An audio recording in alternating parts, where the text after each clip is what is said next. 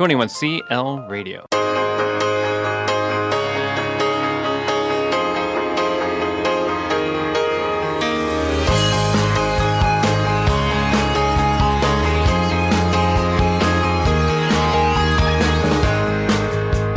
You're listening to the Run Your Life podcast with host Andy Vassar.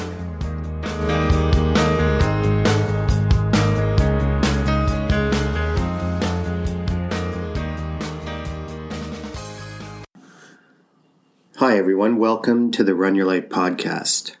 The purpose behind this podcast is to dissect and examine what striving for both personal and professional excellence genuinely means.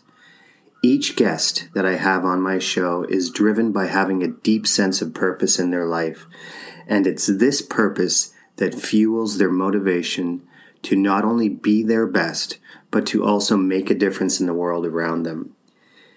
Each guest has a very unique journey of ups and downs that has helped them to develop the resilience needed to push on in the most proactive ways possible in their lives. The ability to be relentless and to push on through adversity and hardship requires a winning mindset, but it also requires specific skills that are needed to be put into action with consistency in their lives. It's this mindset and these skills that I strive to unpack with my guest in each episode in order to better understand their own pursuit of excellence in their life and their work. In today's episode, I had the privilege to interview Sean Livingston. Sean is a 10-year military veteran, having served in Iraq during his time in the military. Having sustained a serious back injury while serving, he required long-term use of narcotic painkillers to get through each day due to the intense pain he was experiencing as a result of the back injury. Over the course of 2 years, military doctors continued to prescribe these meds to Sean, which resulted in him developing a severe opioid addiction. This is when everything began to unravel for Sean in his life.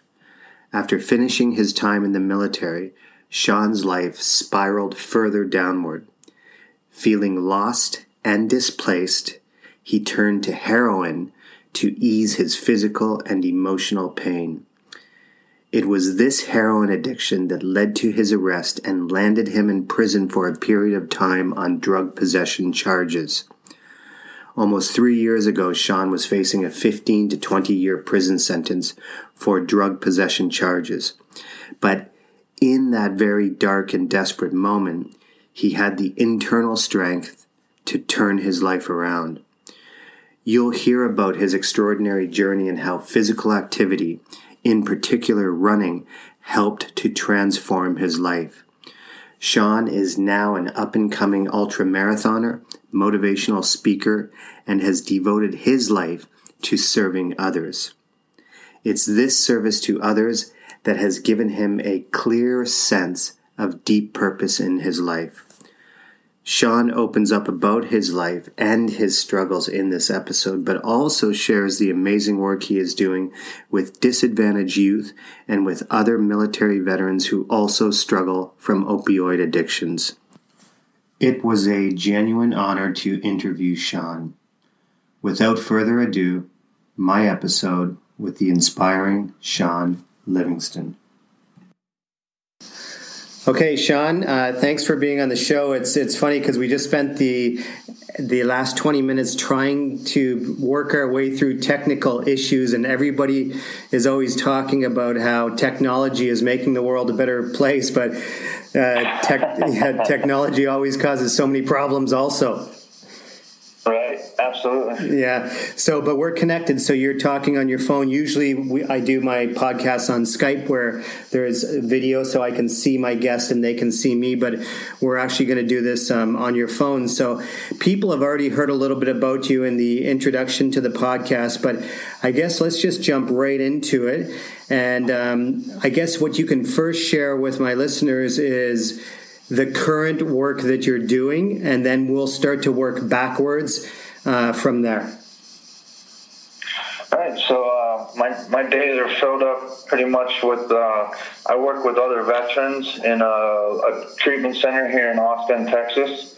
I help facilitate some classes there, and then I'm on the board of the treatment center where I give input on what's working, what's not working, what could be better, stuff like that. I'm actually the first person that's ever went to the treatment center to ever sit on the board. So it was really cool for them to ask me. Walk into a room with the guys with a bunch of suits, and then there's me sitting there with all my tattoos and all that. And I also mentor at-risk youth at a school called American Youth Works here in Austin, and it's they're really, really good kids. I wasn't sure what to expect when I first walked in there, but they're kids that have made the decision to get their life, on track. You start to realize that they're kids that have been dealt just a tough hand, and some have come from, very rough home life, and some have had drug problems, some have been in trouble with the law, some have just had kids early, but the school is like an all-inclusive, helps them get a trade, helps them get their diploma or their GED, whichever one they're looking for, and then tries to set them up for success. Right. So you're a motivational speaker, and a lot of the work that you're doing is based on you overcoming a heroin addiction. And one of the reasons why I wanted to connect with you, and I shared a little bit in our emails back and forth, was that addiction and depression really decimated my family. And I lost a brother to suicide, and I lost another brother to drug addiction. But I kind of found sport, and that was my saving grace. And I know when I reflect back on my own past, it was definitely sport and playing in a competitive team environment, and that feeling of brotherhood and camaraderie that really allowed me to stay outside the reach of addiction. Can you talk to people about how running has really changed your life, and then we'll work back to the addiction and what you went through with that? Right. Well, my mother she worked she's a professor, teacher education professor, and she's worked in physical education and all that. And so she's always told me my whole life, I was always an athlete, but whenever I was going through my tough times, depression and anxiety, all these different mental health problems and addiction problems, she would always tell me to go out for a walk, go out for a run, go exercise. But it was such a hard, it's such a daunting task. It's a very hard hump to get over. And so I started running. Once I had gotten sober, I just looked to start getting healthier and started eating better, and was going on long walks. And always having been an athlete, I felt guilty when I would go on these walks. I'm like, man, I'm not some old man yet. Why am I not running? And once I got going, I had tried to get sober, probably a dozen other times, and nothing had ever stuck for me. And there was something about running that just started making connections in my brain that just hadn't been made in a long time. And so I started running, and I would come back to where I was at, and I was just ready to go kill the day. It was making me, it started bleeding in all areas of my life. It made me more outgoing. It made me more positive. It made me decide to, make better choices when I was, going to eat lunch or breakfast or something like that. And so, it just gave me this mental clarity. It's like I started using it as a form of like meditation, and I do all my best thinking and problem solving when I'm running. And it's never in a million years would I have ever dreamt, for years, doctors, the doctors at the VA would tell them I was feeling depressed, I was this, and it was, medicine. And, running was able to give me something that pills, and a doctor never could. And Sean, when you think about your life, and one of the questions that I have, and this is a really a reflective question for myself, when I think back at my own life, even kind of before I got into, I was always very active growing up, but but I didn't really start playing team sport like football. I say American football because I've lived outside of North America for the last 20 years, so we have to define it as American football. Otherwise, people think it's soccer. But I played competitive American football in high school and university, and in a travel league between high school and university. But when I reflect back into earlier years in my life, there was definitely a sense of loneliness that I felt. It's hard to describe, but I think that was the first signs of possible depression or maybe anxiety. But I know that you were an athlete, that you played basketball growing up and you were active, but did you feel growing up, did you feel any kind of hint of depression or anxiety or loneliness? Yeah, I definitely think so. You know, it only got worse as I got older with, you know, I think that's where the drugs and alcohol ended up coming into play. It was me trying to like put that Band-Aid on, fill a hole inside me that I knew something wasn't right. But yeah, I was definitely emotional, depressed. I was never really suicidal when I was young and stuff like that. But yeah, I would definitely. I don't know. I mean, I would think it would be normal for any young person to go through that.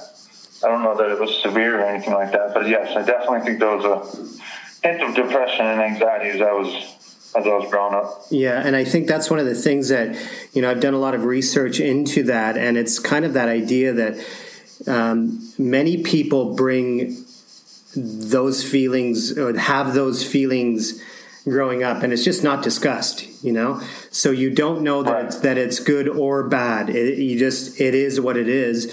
But when you reflect back, when you do suffer from addiction issues or depression or anxiety issues, and you reflect back, those were the first warning signs, you know. So I think that your story. Can you just tell people you were a veteran? So I think you were in the military for 10 years, right? Yes. Yeah, so what years were you in the military did you serve? So right after 9/11, I joined the Air Force, basically right out of high school. I joined the Air Force Reserve, and I got activated almost immediately. So I did 6 years in the Air Force, and then I was just young and naive, and at the time I was a crew chief on C-130 aircraft. So at the time I was young and naive and was just like, I'm going to get out and I'm going to do this as a civilian. My whole thing, you know, after joining for 9/11 was I didn't want to go to school. So that was like I thought the military was going to be my ticket out of going to school. Come to find out, to be anything in the military, you have to go to school. So when I got out and tried to do my job civilian-wise, I quickly realized that you need, you know, the civilian qualifications and all that. So for about 2 years, I kind of started to lose my way and was trying to figure out what I was going to do, trying to get back in the Air Force, and they just weren't accepting prior service at the time. So eventually that led me to join the Army, and then I did 4 years in a tour in Iraq with the Army. So you were in, what years were you in Baghdad? I was in 08, 09. Okay. And you we went through Baghdad to get to where we were going. Okay. And that's where you had sustained. So this might be a good time to kind of frame the context for, you know, where things kind of went down a slippery slope with you, because it was during that time, I think, that you sustained was it a back injury or? Yeah, we were training to go to Iraq. Okay. And we were doing these drills where you're basically you have on all your gear, you know, your really heavy vest and helmet and weapon and all that, and you drop down and you pop back up and you run for a couple seconds, drop back down, and they're basically conditioning you for you know, to be in all your gear and all that stuff. And I had just come up one time and had this little tweak in my back, and I just kept going. You know, like like it was nothing. And the next morning I went to wake up and I couldn't even sit up out of bed. I had to like roll off, and it was shooting down my right side. And so I couldn't even step forward with my right leg. It was like I was dragging it around. And then come to find out, I had 2 herniated discs, and it was pinching my sciatic nerve. And so, unfortunately, in the military, you know, if there's number one, I'm always been a competitive person, and number 2, in the military, if you're especially around wartime, if you're not available to fight, then you're kind of worthless to them. So there's definitely this culture that if you're not ready to go fight, that you're like trying to get out of it. And that was never me. That's not what I wanted. So at the time in the military, I don't think there was the education about the opioid epidemic or anything like that. And so they just put me on painkillers and started giving me shots of cortisone, and I'd feel better for that for a moment, and I'd rush right back out there, and I just continued to injure it worse and worse. And so the cortisone shots and the pills were just really masking the pain. I wasn't allowing it to heal or anything like that. And so the pills, I was taking them as the doctor ordered, but they just left me on them because the pain continued. And then being over in Iraq and, jumping up and down off vehicles, always wearing your gear, it just kept getting worse and worse. And then when I had come back once we had gotten back from deployment, that's a lot of things in my life started going bad. And that's kind of, the real time when the opioid addiction like really took over my life. Yeah, and what I wanted to ask you was, have you heard of Dr. Gabor Mate? Yes, I've heard that name. Yeah, so he's just phenomenal. The work that he has done with addiction helped me to, I guess, better understand the pain and suffering that my brothers went through. And that some of the struggles that I had with darkness and depression, it helped to really give me more clarity around that. And he's amazing, the way that the work that he has done. And he worked, a lot of addiction experts never really worked hardcore in the trenches, but he worked in the trenches in Vancouver, in the worst parts of Vancouver, working with addicts every day for 12 years. So he knows addiction inside out. And one of the things that he says about addiction is that we're always asking the wrong question. The question is always, why are you addicted? Why are you addicted? And that's what people always ask. And when I would see my brother go through his horrible bouts of heroin addiction, and I was always like, why are you doing this to yourself? Why? But what Dr. Gabor Mate says is, why the addiction is not the question. It's, why are you in pain? Because it's the heroin that fills the void, or it's the whatever it is that fills the void. So it's like, for years, he says that addiction experts have been asking the wrong questions.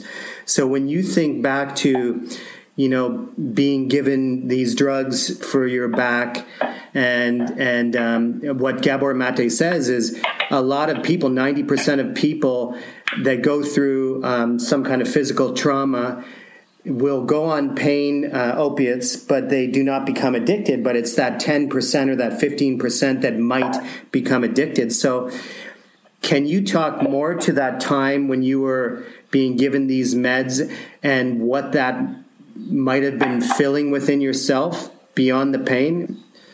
Yeah, absolutely. There's the one thing about addiction that you come to realize is addiction doesn't discriminate. It doesn't care if you're, rich, poor, black, white, from what kind of family you're from. It doesn't care. And I just, in my personal belief, I think there's people that are predisposed. They have the allergy inside them, And then there's also, the stuff you've been through and all that. And so, like you were saying earlier, the depression as a kid and all that. And I just think, I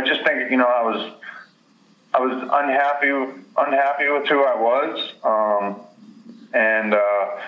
Just insecurity and definitely, fear about life, fear of dealing with people and, wanting to fit in, wanting to be liked by other people. And, the easiest crowd as a young person to fall into was the young party crowd. And like, it was accepted and what I thought was fun. So I think it was just trying to fill all that stuff.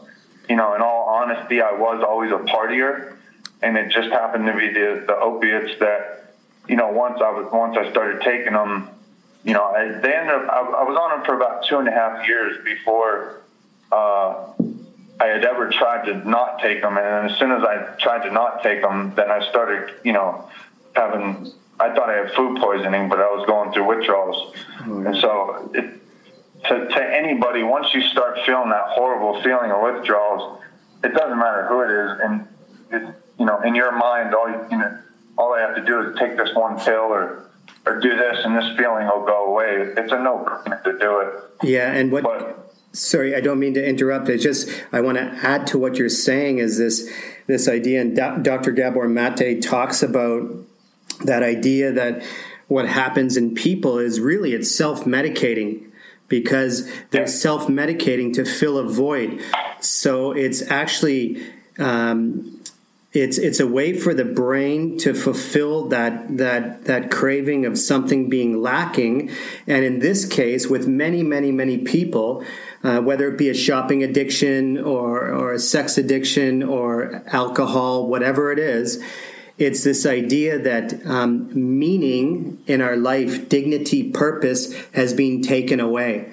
And it's through environmental trauma, whatever it is. But that's what you're describing, and you're describing, using drugs to fill that void. Where Dr. Gabor Mate says to a lot of his addicts, he says, "Well, you have to really thank yourself in a way." He has a ceremony that he does with his addicts that have overcome like severe drug addictions, where he gets them to give thanks and gratitude to the drug itself, because if it wasn't for the drug, they would have killed themselves. So the drug allowed them to go through some tough times, but then you don't need it anymore. And in your case, you found running, and that's such a beautiful story that you're filling your voids with something so healthy, Right. A big part of my message when I go speak at all these different places is, I look back when I got sober this time, and I really started asking myself, what's different? Like, what did I do different that I didn't do the other dozen times I've tried this? And the only thing I was able to come up with was, and like, I accidentally found running. Like, I didn't mean to set out and find running, but I found something I was passionate about, which was running, and like the sense of accomplishment I got from doing some of these crazy races that I was doing. Feeling that medal go around my neck. There was no more proud a moment as an adult that I've had as crossing the finish line for my first race and then putting that heavy medal around my neck. And I was just like, oh man, I want this. And so, running gave me an avenue to, as an addict, you're always telling your family, like, oh, everything's okay. You're like painting the picture, everything's okay. And they've heard all these words before. They've heard the stories before that, I'm sure you know exactly what I'm talking about. Like, oh, it's going to be different this time and this and that. But running these races, I became passionate about it because it gave me something like physical to show my family, like, here, look, a heroin addict's not going out and running a 100K and stuff like that. And then along with becoming passionate about running was the community of people that I found within the running community and the trail running community. And like I said earlier, dealing with the stuff I did as a kid that I think any kid, wanting to belong, wanting to find your real friends and your people, with the insecurity of not having that, and then finding that in the running community, finding that passion and that purpose, and then finding the community of good people to do it with, was absolutely life-changing. And so when I go speak to these places, it's me telling people to get out, find something you're passionate about. You got to get outside of your comfort zone. Luckily I ended up in Austin that has this amazing, anything you want to do, you can find here in Austin, music, art, whatever. So go out, find something to do, and find the good people to do it with. And it's changed my life. And that's that idea that Gabor Mate says, is that you are finding a much greater purpose. And one of the big things is that it's through human connection. And then once we actually make those connections with others, and we feel that genuine bond, and we feel the compassion that they have for us. Because when I hear your story, and the organization you belong to is Back on My Feet, right? Yeah. They just happened to be a little running group that was by the treatment center I was at, and I started running with them. And then, thankfully, I met somebody who to this day is one of my best friends in the world, and she's who got me into trail running. And I mean, it was the perfect stepping stone to get out into the running world, and it definitely helped me in that regard. Yeah, and I think it's that, again, going back to that idea of compassion and people. Did the people know your story when you joined that group? No, not fully. I got to know them. They actually, so I ended up getting. They gave me Member of the Year for that group, and when they gave me Member of the Year, they shot a video, and that's kind of what originally started letting people know about my story. And so we posted this video. It's called Unconditional. It's on YouTube. Back on My Feet, Unconditional. And so that video got posted online, and I just started getting an overwhelming amount of messages back from people, and just people that were saying that they were suffering from the same type of problems, and they were going to start looking into running, or they were going to start looking into sobriety, and telling me about childhood trauma and just all this stuff. And so the director that had shot the video, I reached back out to him and was like, hey man, you got to read some of these messages. Like, they're very, very, deep and profound, and this is crazy. I can't believe the support it's getting. And so once I had showed him that, and we saw just how many people, my story was, I say all the time, I don't feel like there's anything all that special about my story. It's my story, but there's something about it that seems to resonate with people, and it's let me know that, everywhere I speak, everyone I talk to, everybody connected, related to, or knows somebody that's suffering from addiction. So that's why it's like such a, that's why I think people gravitate towards it. So that is what originally gave him the idea to turn that short video into a full-length documentary. So we've been shooting the documentary Woke the Monster here for about the past 6 months. We got a couple more months to go, and then we're going to put it in film festivals and try to get it on some larger platforms. Yeah, and it should be on larger platforms. And it's such an amazing story, as you say, and you say it's your story, but other people in hearing the story, and I think this is the big thing, is that the act of vulnerability itself, and you just laying it all out there and speaking your authentic truth ultimately is what gives people permission to do the same. So you're giving people permission to do the same, and then they reach out, and then they start sharing their story, and that's what needs to be done with addiction and depression and anxiety and all of these things, is to talk about it, because for so long it hasn't been talked about. So your documentary, Woke the Monster, your 100-miler is featured in there, and that's an extraordinary feat in itself. And the one thing I want to say, and correct me if I'm wrong, or I have this fact wrong, but you went from 260 pounds to 195 pounds. Yes. That's amazing. So, yes, sure did. and that was over a course of how long? I started, like like I had said before, I had started to eat healthy and go on long walks. So I would say I started to lose some weight there, but then when I was running, it just kind of, melted off me in a matter of no time. So I would say all within a year. Yeah. And I've got a friend, a very inspiring friend. Her name's Katerina. She's from Italy. I had her on the podcast last week, and she has lost 100 pounds in the last year herself through physical activity and really finding her purpose. And she's so driven to help people understand that anybody can do it if they set their mind to it. And your story is a living example of that. So take us through that 100-miler now, and how scary was it? How daunting of a task was it to sign up for that and to ultimately do it? And you did it in 27 hours, right?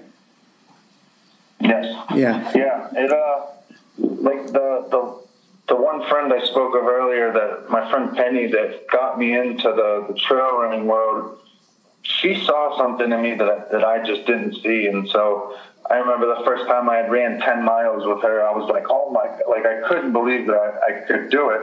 And so she was helping me get signed up for my races and all that. And so my first race was a 10K, my second race was a 30K, my third race was a 50K, and then I had this soft goal to do 100K in under a year of running. And I did that, and then I knew people ran 100-milers and all that, and I was like, man, I wonder if I could do that. But I didn't.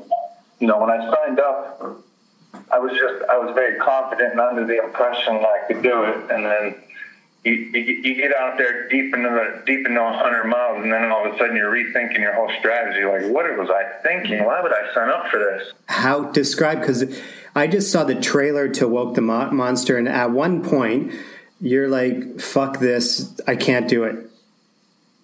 Yeah. And what point of the race was? That was about mile 75, and so just running 100, there's so many things that start going into factoring into these ultra marathons that I do, and you're calorie deficient, your hydration, your electrolytes, but then all of a sudden you add the nighttime sleep deprivation on top of it all, and it just starts playing, very crazy tricks on your mind. And so I'd come into that aid station, it was about mile 75, and I had been running probably the last 15 miles, alongside of another guy, and we were talking, and we had just gotten separated in the darkness, and we're deep in the Alabama woods on the Appalachian Trail, and so it was just a super low point, and my brain started telling me, my back was killing me, and my brain started telling me, if you hang it up at mile 75, who's going to snicker at that? Like that, there's most people want to run 75 miles in their life, and I just had that super low moment, and I was ready to give up, but luckily that guy that I had been running with, he popped back up in my vision and looked at me. He's like, "You ready to go?" And so you could see there I kind of yell in frustration going back out there, and luckily a couple miles after that I had snapped out of it, and that nighttime was probably one of the roughest times physically in my life, just because it's nighttime, you're more sore, there's more lactic acid than I had ever felt before. I'm super calorie deficient, sleep deprived, and you're just ready to give up. And so getting through that night was horrible. But then that sun comes up the next morning, and it's the first, during the nighttime, I know how long it would take me to run 10 miles normally. And then now all of a sudden it's taking you three times the amount of time to cover any ground. So you feel like it's just never going to end. But then when that sun came up the next morning was like the first glimpse of hope, where I was like, man, I think I can finish this thing. But the power of the mind, right? And that's what that proves, is the untapped potential, that the mind has. And that's an example of being able to tap into that to be able to ultimately reach your goal. And I guess one of the things I want to ask you, and I don't know if you have an answer for this, but the reason why I want to ask you is that I guess from my own point of view, going through kind of the stuff that I went through, and one of the things that when I was playing university football, I was a quarterback and a punter. I was captain of the team, and I desperately wanted to be the best punter in Canada. Quarterbacking, I mean, I was a good quarterback, but I wasn't going to be the best in the nation. But punting, I desperately wanted to hold the title of best punter, at least in my province. So kind of like a state, right? And I had fought really hard all season, and you're playing football in the elements. It's cold, it's windy up in Canada, right? And I had a great season. Then I finished strongly, and I ended up winning first team all province punter. And in that moment, it's like I wanted that so badly. And that was almost like a drug in itself, that it was filling a void of not having confidence in myself. So I needed this award to prove that I was worthy. And I remember I finally won it, and it was announced to the team, and the whole team cheered. And my buddy, who went on to play professionally for 17 seasons, he won all province linemen. We went to the football field. We climbed on the uprights. We sat on top of the uprights. We had a couple beers, and we congratulated ourselves and celebrated. Then he left, and I said, I'm going to stay here. And in that moment, I broke down in tears. And I think it was because I felt so shitty still, and winning that award in that moment meant nothing to me, because it didn't fill this eternal unhappiness that I had. So when you look at what you've gone through with your addiction, and you found running, and you're getting these medals, you say now, but it's these extrinsic rewards. Like, how do you find that balance between, accomplishing many things, but also filling that void of inadequacy and just filling that void of loneliness, whatever it is, like where you don't need medals for that, but that the medals are actually really good? Right. You really just took the words right out of my mouth. That was so well said. After I did the 100-miler, I went through like almost a runner's depression, where my body was just super broken down. I think the dopamine and serotonin was still leveling out, and so I started wondering and asking myself, I've started to win races. I'm getting, I'm going farther in this than I ever thought I did. But, what if I got hurt? What would that do to me? What if I couldn't run anymore? I have to be more than just this runner. And so luckily I've come to realize that running these races and all that has just given me an avenue to kind of reach people. And so like what fills that hole for me in that void is working with others and helping people. The kids at the school or the guys at the treatment center, using my past experience to help others get through it is truly what fuels me. And luckily running has given me, the ability and the exposure to be able to do that on a bigger scale than what I normally would have been able to. Yeah, and that's so important that you have come to understand that. And it's like, you're now serving others, but you're finding much greater purpose through your, through everything that you're doing. You're now finding much greater purpose through that element of human connection and serving others and making a difference in that way, which is much, which is more important or better than any running medal will ever give you.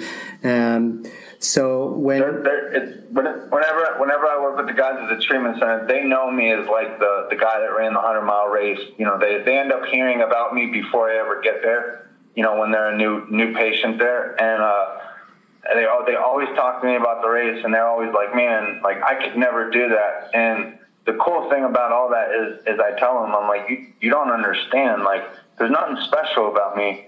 2 years ago, a little over 2 years ago, I was sitting in your exact same seat with that same mindset that I couldn't do that. And if I can go out and do this, then you for sure can. Yeah, and that's such a great message. And one of the things I want to ask you as we kind of move towards the end of the podcast is, and I return back to the idea of Gabor Mate, Dr. Gabor Mate's work, and what he says is that the biggest driver for relapse, based on Dr. Mate's work, is the idea of the inability to control stress in our lives. And you're doing amazing things, right? And that's one of the things I was not worried about with your story, but if you do get injured, what do you have to turn to fill the void? And you've already made that very clear, that it's the act of helping others. But it's also, according to his work, is stress itself and increased levels of cortisol in our body. So how are you ensuring that you have mechanisms to deal with stress so that you can stay healthy and on the right path? I was talking with my mother about this recently, and when I got sober this time, I realized this was the first time that I had kind of attacked addiction from all angles, meaning like mentally, spiritually, and physically. And so, like I was saying, if I got injured, if I didn't have running, I like to think that I would, whether it be swimming, biking, I would find some other physical activity to do, as like a form of meditation. But I kind of feed those three areas in my life, and I mean it's really worked for me. So as for the physical aspect, I would find something to do that would replace running, and hopefully get the same profound effect. But I think just the benefit of what I get for working with others, and always making sure, a lot of the guys, addiction is such a selfish thing, and so everything becomes about me. And once I started, when you live your life for me, nobody wants to be around that. So nobody's helping you. Nobody wants to be your friend, nothing like that. And the second I started living my life selfless and helping people and worried about others before I worried about myself, all this, this richness came back into my life with friendship and, honesty and people that care and all that stuff. So I think as long as I keep feeding those three aspects of my life, I hope I'll stay in the same strong place I'm at today. And in terms of reconciliation, I know that's one of the big things with addicts is reconciliation to friends and family. And where are you at with that in this process? So, I mean, with my family, everything has been amazing. My sister, as you can tell from if you see the trailer of the documentary, my sister has definitely been the toughest person to get back. But it just took patience and consistency. Luckily running these races has given me something to show them, and so that they know I'm doing now. I'm not just saying. And so my mother was just down to visit me last week. Everything with my family is it couldn't be in a better place. I have like two sides of my family. I got my dad's side, my mom's side. My dad's side lives in New York, so that is still an ongoing process. Just because I don't get much FaceTime with them and to see them, but I'm on speaking terms with them all. They know I'm doing well, and so it's just a process that takes patience and consistency. Yeah, and sticking to your routines and doing the things you're doing. So, your story is amazing, Sean, and I look forward to, seeing where it goes and your continued work. And where can people find you on social media? So I'm primarily on Instagram. That's where most people get a hold of me at. and it's IM_Sean Livingston, SHAWN. IM_Sean Livingston, and I have people all the time, daily, that reach out to me that, ask for advice about, their son who's suffering from addiction or anything like that. I am on Facebook. It's just Sean Livingston, and then there's SeanLivingston.com, and then WokeTheMonster.com. So people can get a hold of me and follow me on any of those, but I'm primarily on Instagram. Okay, great. And just to close off the show, if you had to project forward, one of the questions people are often asked is, if you could go back in time and give yourself advice, what would it be? But I want to project forward 10 years from now and say, what would your biggest hope be? What will you have accomplished 10 years from now to make your own dent in the world? What would that look like in 10 years? What are you hoping to accomplish?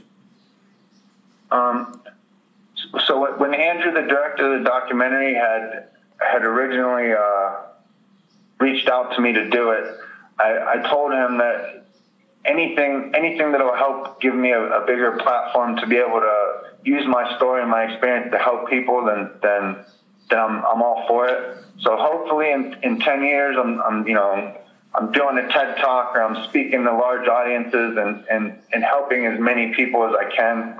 I have the preliminary plans to start a sober house, and in that sober house, I'm going to incorporate a running program where they'll have a certain amount of miles they'll hit each week and then build themselves up to a race, and just kind of help them get into that fitness mindset, introduce them into that community of supportive people.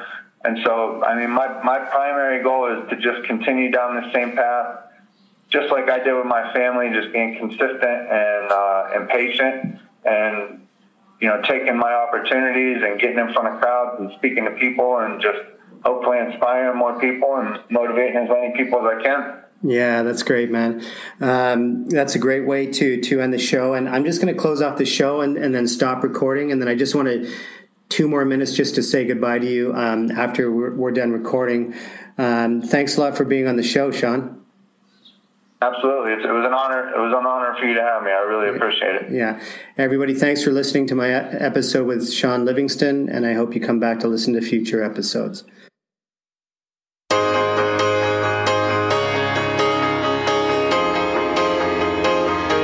Thanks for listening to the Run Your Life podcast by Andy Vasily. To check out show notes, get some more information about Andy as well as his guests, head to our website, 21clradio.com.